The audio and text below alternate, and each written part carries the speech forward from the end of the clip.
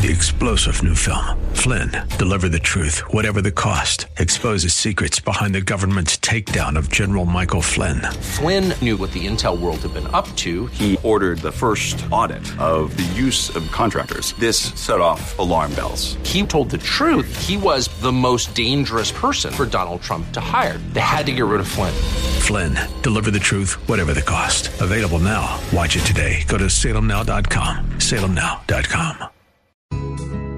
Today on Cornerstone Connection with Pastor Gary Hamrick.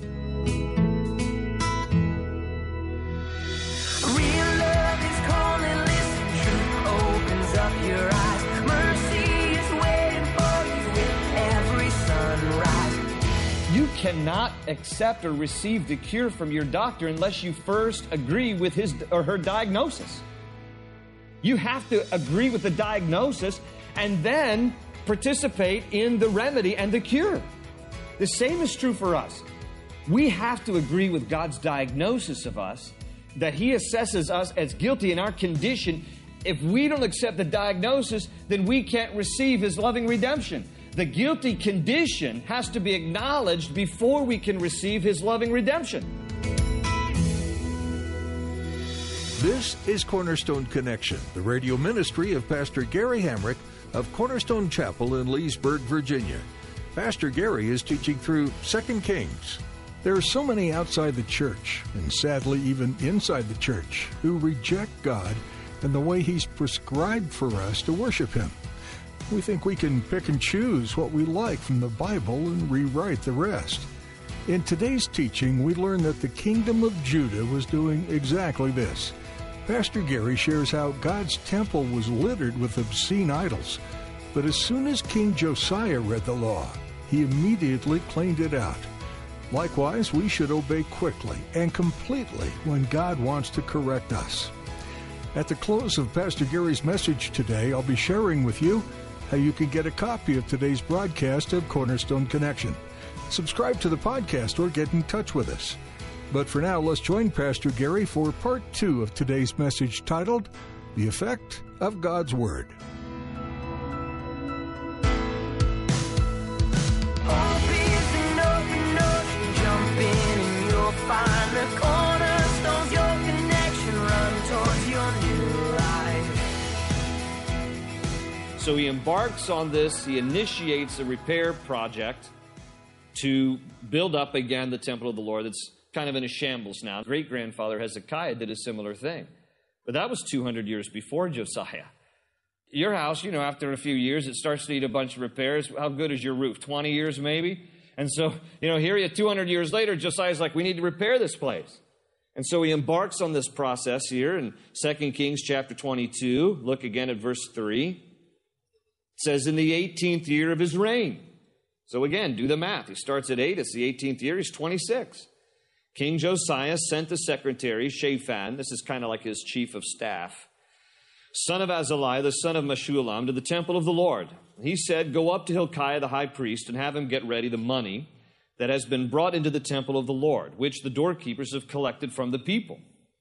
Have them entrusted to the men appointed to supervise the work on the temple, and have these men pay the workers who repair the temple of the Lord. And then he listed out here the carpenters, the builders and the masons, and also have them purchase timber and dressed stone to repair the temple. So here he is embarking on this project of repairing the temple. Now, in the process of repairing the temple, an interesting thing happens.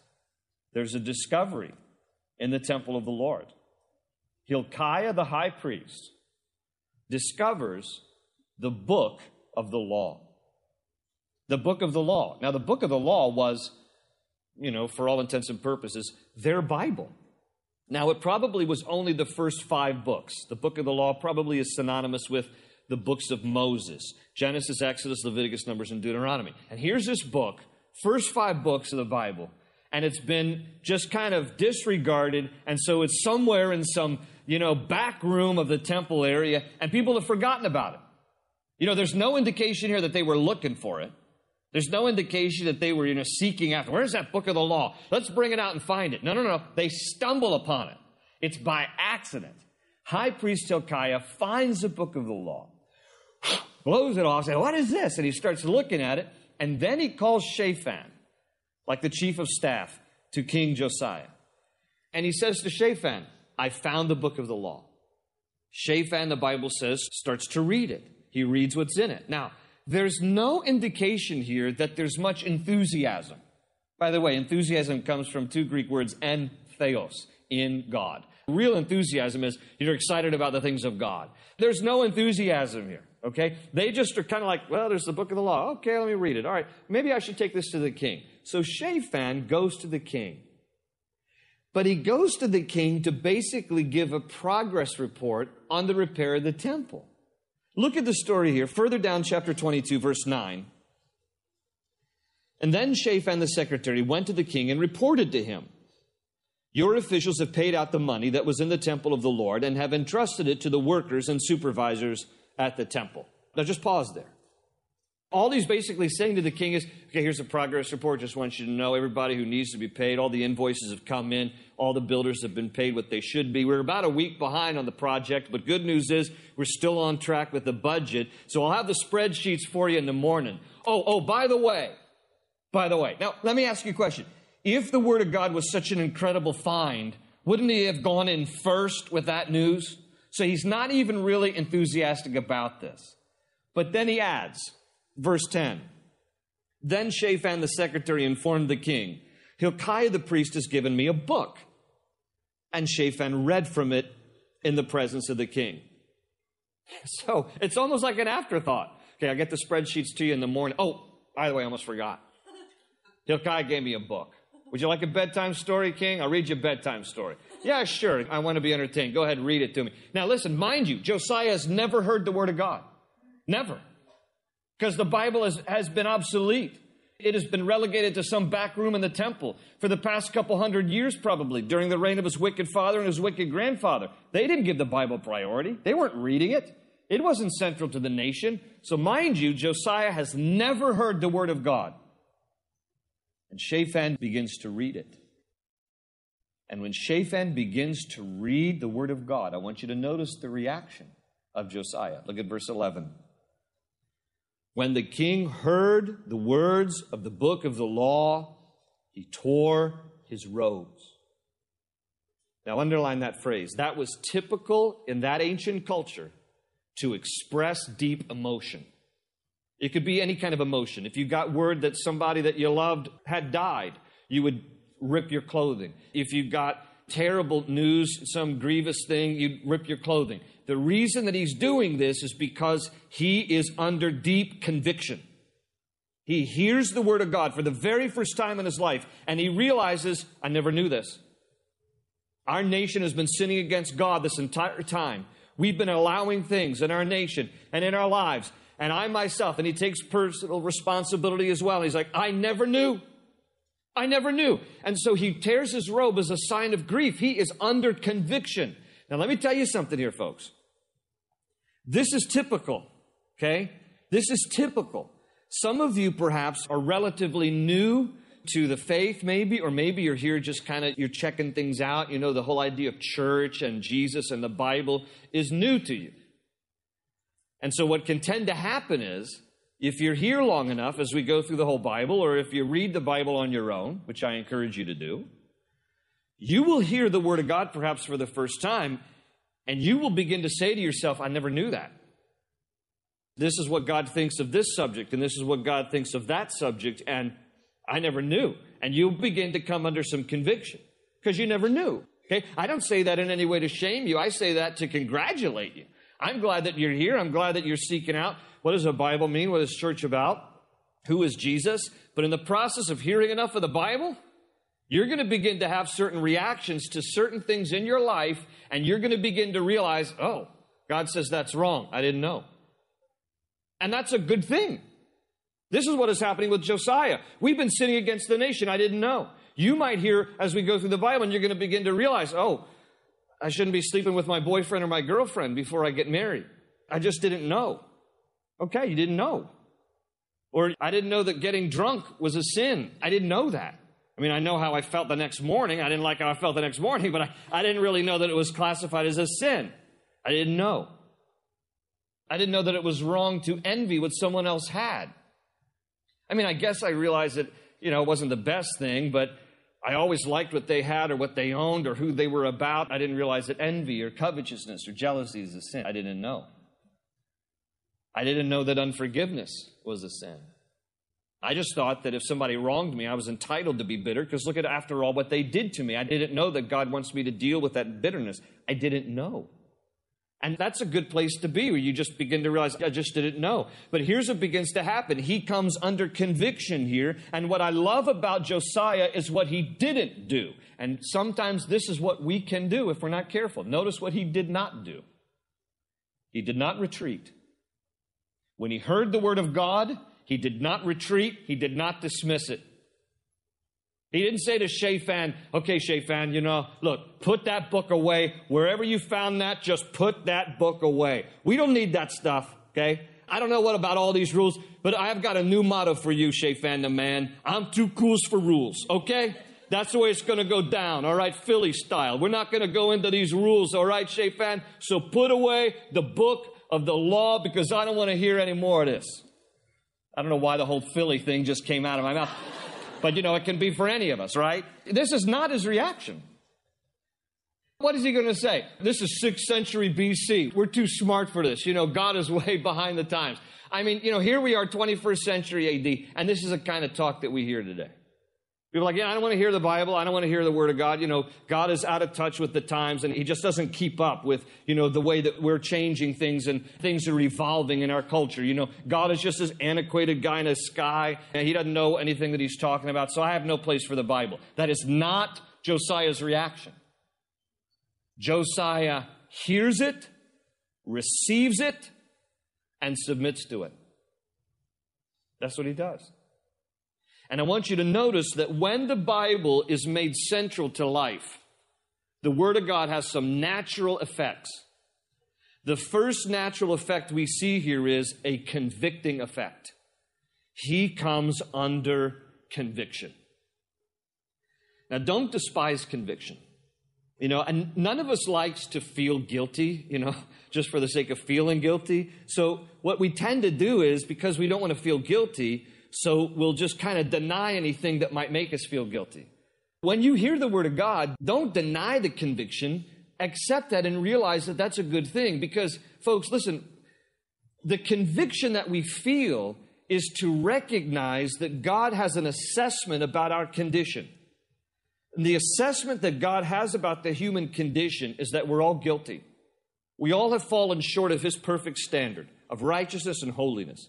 And mankind has been striving to try to be good enough to get into God's good grace. You can't get enough good things together in order to strive, and you don't need to improve upon the good grace of God. He loves us in spite of our sinful condition, but there's not enough good things we can do to become good enough.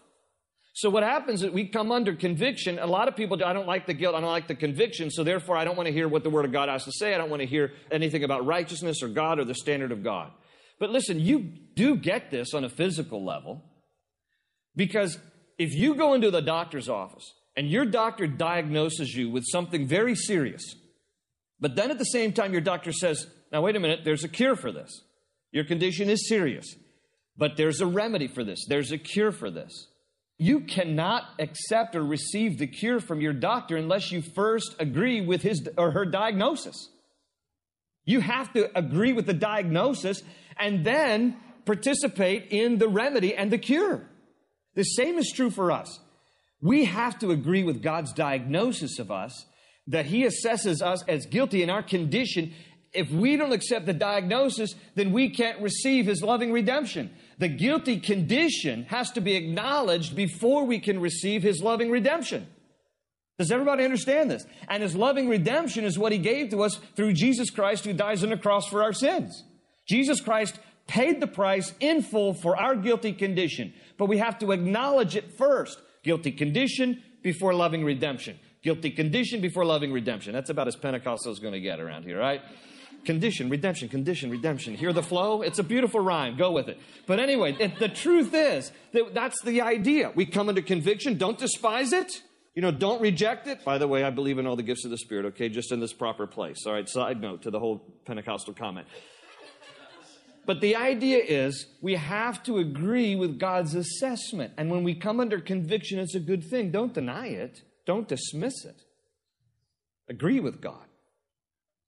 That's what Josiah does here. And he's cut to the heart. And so what does he do? Well, what he does leads to the second effect that naturally happens with God's word. There's a cleansing effect. There's a cleansing effect. Look here, go ahead to chapter 23, verse 1.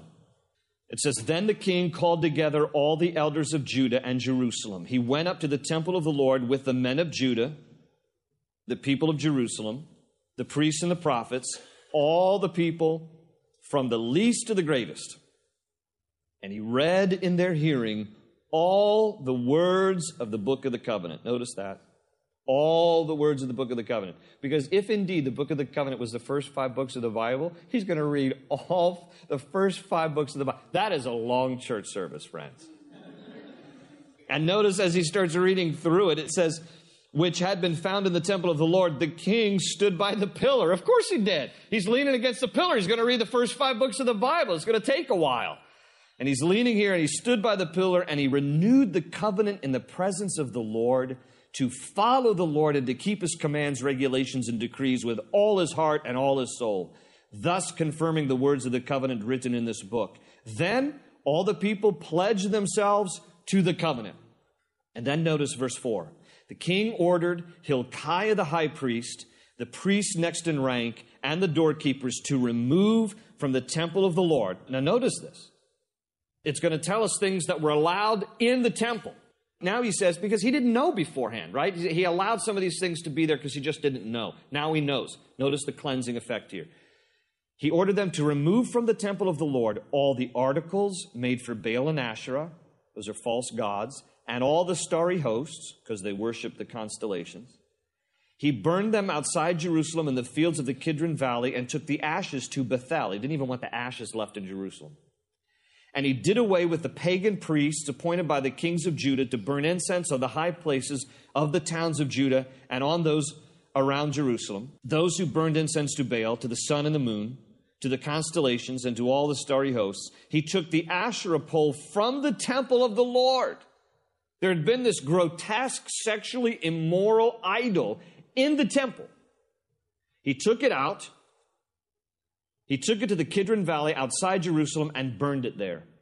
He ground it to powder and scattered the dust over the graves of the common people. Because, see, there was this belief that any contact with a dead person or their grave defiled it. So he's actually using the dead people to defile these terrible idolatrous things.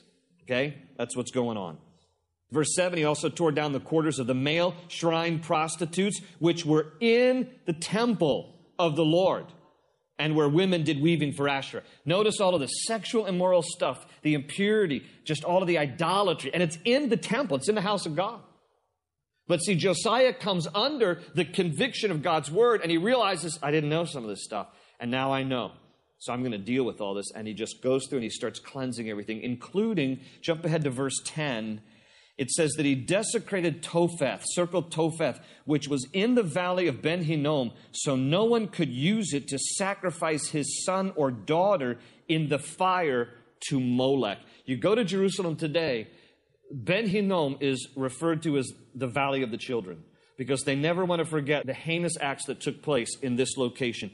Ben Hinnom was the little valley where they would offer their children to the god Molech, and they placed the children in the fire in sacrifice to this false god. It's just this horrible time. Topheth is the specific name of the little sanctuary where children were offered in sacrifice. Topheth comes from the Hebrew word, the root word toph, which translates drum or tambourine. The place was named Topheth because this is what they would do. When they would place the little children in the fire, and the children would naturally be screaming and crying until they died, they would beat drums and tambourines to drown out the sound of the crying children.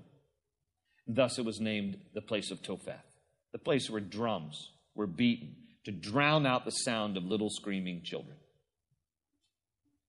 And Josiah comes under conviction, And then the natural effect also, the Word of God is, I'm going to go around, I'm going to start cleaning out things I didn't know. I didn't know was wrong. Look, this is what happens with us. You get under the conviction of God's Word and you begin to realize what God says about this subject and that subject, this matter and that matter. And you submit yourself then to the Word of God, it will have a cleansing effect. You will start to look at your life in a whole new light, and you will begin to realize this has to go, that has to go. I need to stop doing this, need to start doing that, and I need to cleanse my life. And it has this purifying effect. The Bible in Ephesians 5:26 says that we are made holy by the cleansing through the washing of the Word. Jeremiah in Jeremiah 23:29 said, "Is not my word like fire, declares the Lord?" Because it has this effect of burning away all the impurity and the stuff in our lives that are displeasing to Him. So it has a cleansing effect. This is why it's important to have the Bible central in your life. It's why the Bible is central in our church. Oh, that I wish that we had influence with our leaders, that the Bible would be central in our nation, that it would go well with us. But we only have control at least over our own lives, over our church, and pray for the nation.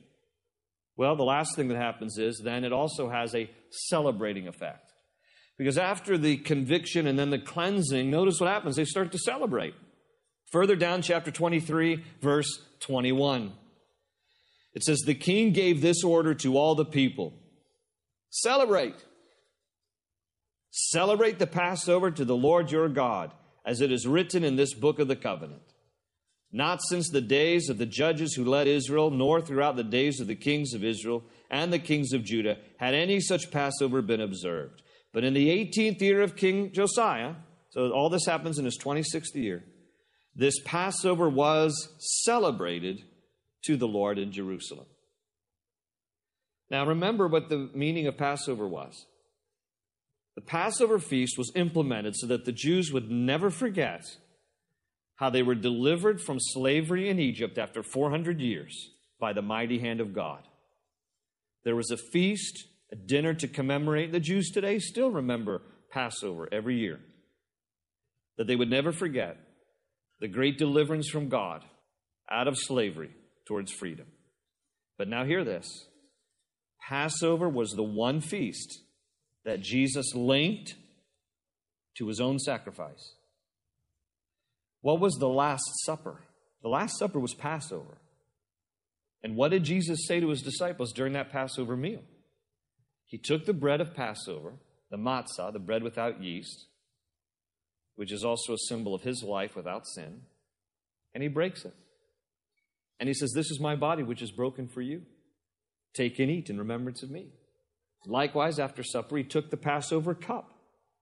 And He said, "This cup is my blood of the new covenant, which is shed for you. Drink all of it in remembrance of me." And then within 24 hours, He will die on a cross. And Jesus was pointing to the fact that the ancient feast of Passover was pointing to His redemptive work in this sense, that just as God set the people free from slavery in Egypt, so it is that God, through Jesus Christ, sets us free from the slavery of sin. Amen? And He dies on a cross because He loves us, so that we, by faith in what He did, would have our sins forgiven and be able to go to heaven when we die. And Jesus says, okay, Passover, yes, a great deliverance, but I provide for you an even greater deliverance because of my sacrifice on the cross. Never forget it. These are the natural benefits of God's Word, the effect of what happens if we make God's Word central in our lives.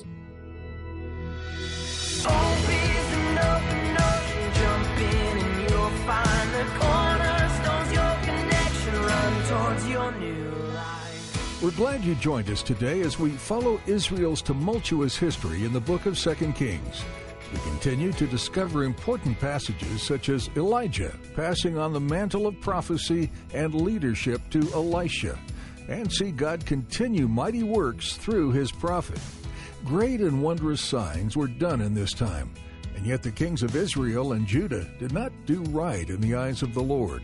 Their disobedience has resulted in invasion, defeat, and exile. Even there, God showed up, remaining faithful to His people and not allowing them to be completely destroyed. We love walking through the story of God's people with you and would love to connect with you even more. We meet together every Sunday at 8:30, 10, and 11:45 a.m. at Cornerstone Chapel in Leesburg, Virginia. But if you can't join us there, feel free to sign up for our podcast or download our mobile app. You'll find links to both of these online at cornerstoneconnection.cc. You can also find additional resources to help you in your own study of the Word, as well as more information about Cornerstone Connection. Thank you for joining us today. We hope you tune in again as Pastor Gary continues to teach through 2 Kings on the next edition of Cornerstone Connection. They say you're a wandering soul, that you've got no place to go, but still you know, you're not alone. Real love is calling, listen, truth opens up your eyes. Mercy is waiting for you with every sunrise. Hope is an open ocean, jump in and you'll find the cornerstones, your connection, run towards your new life.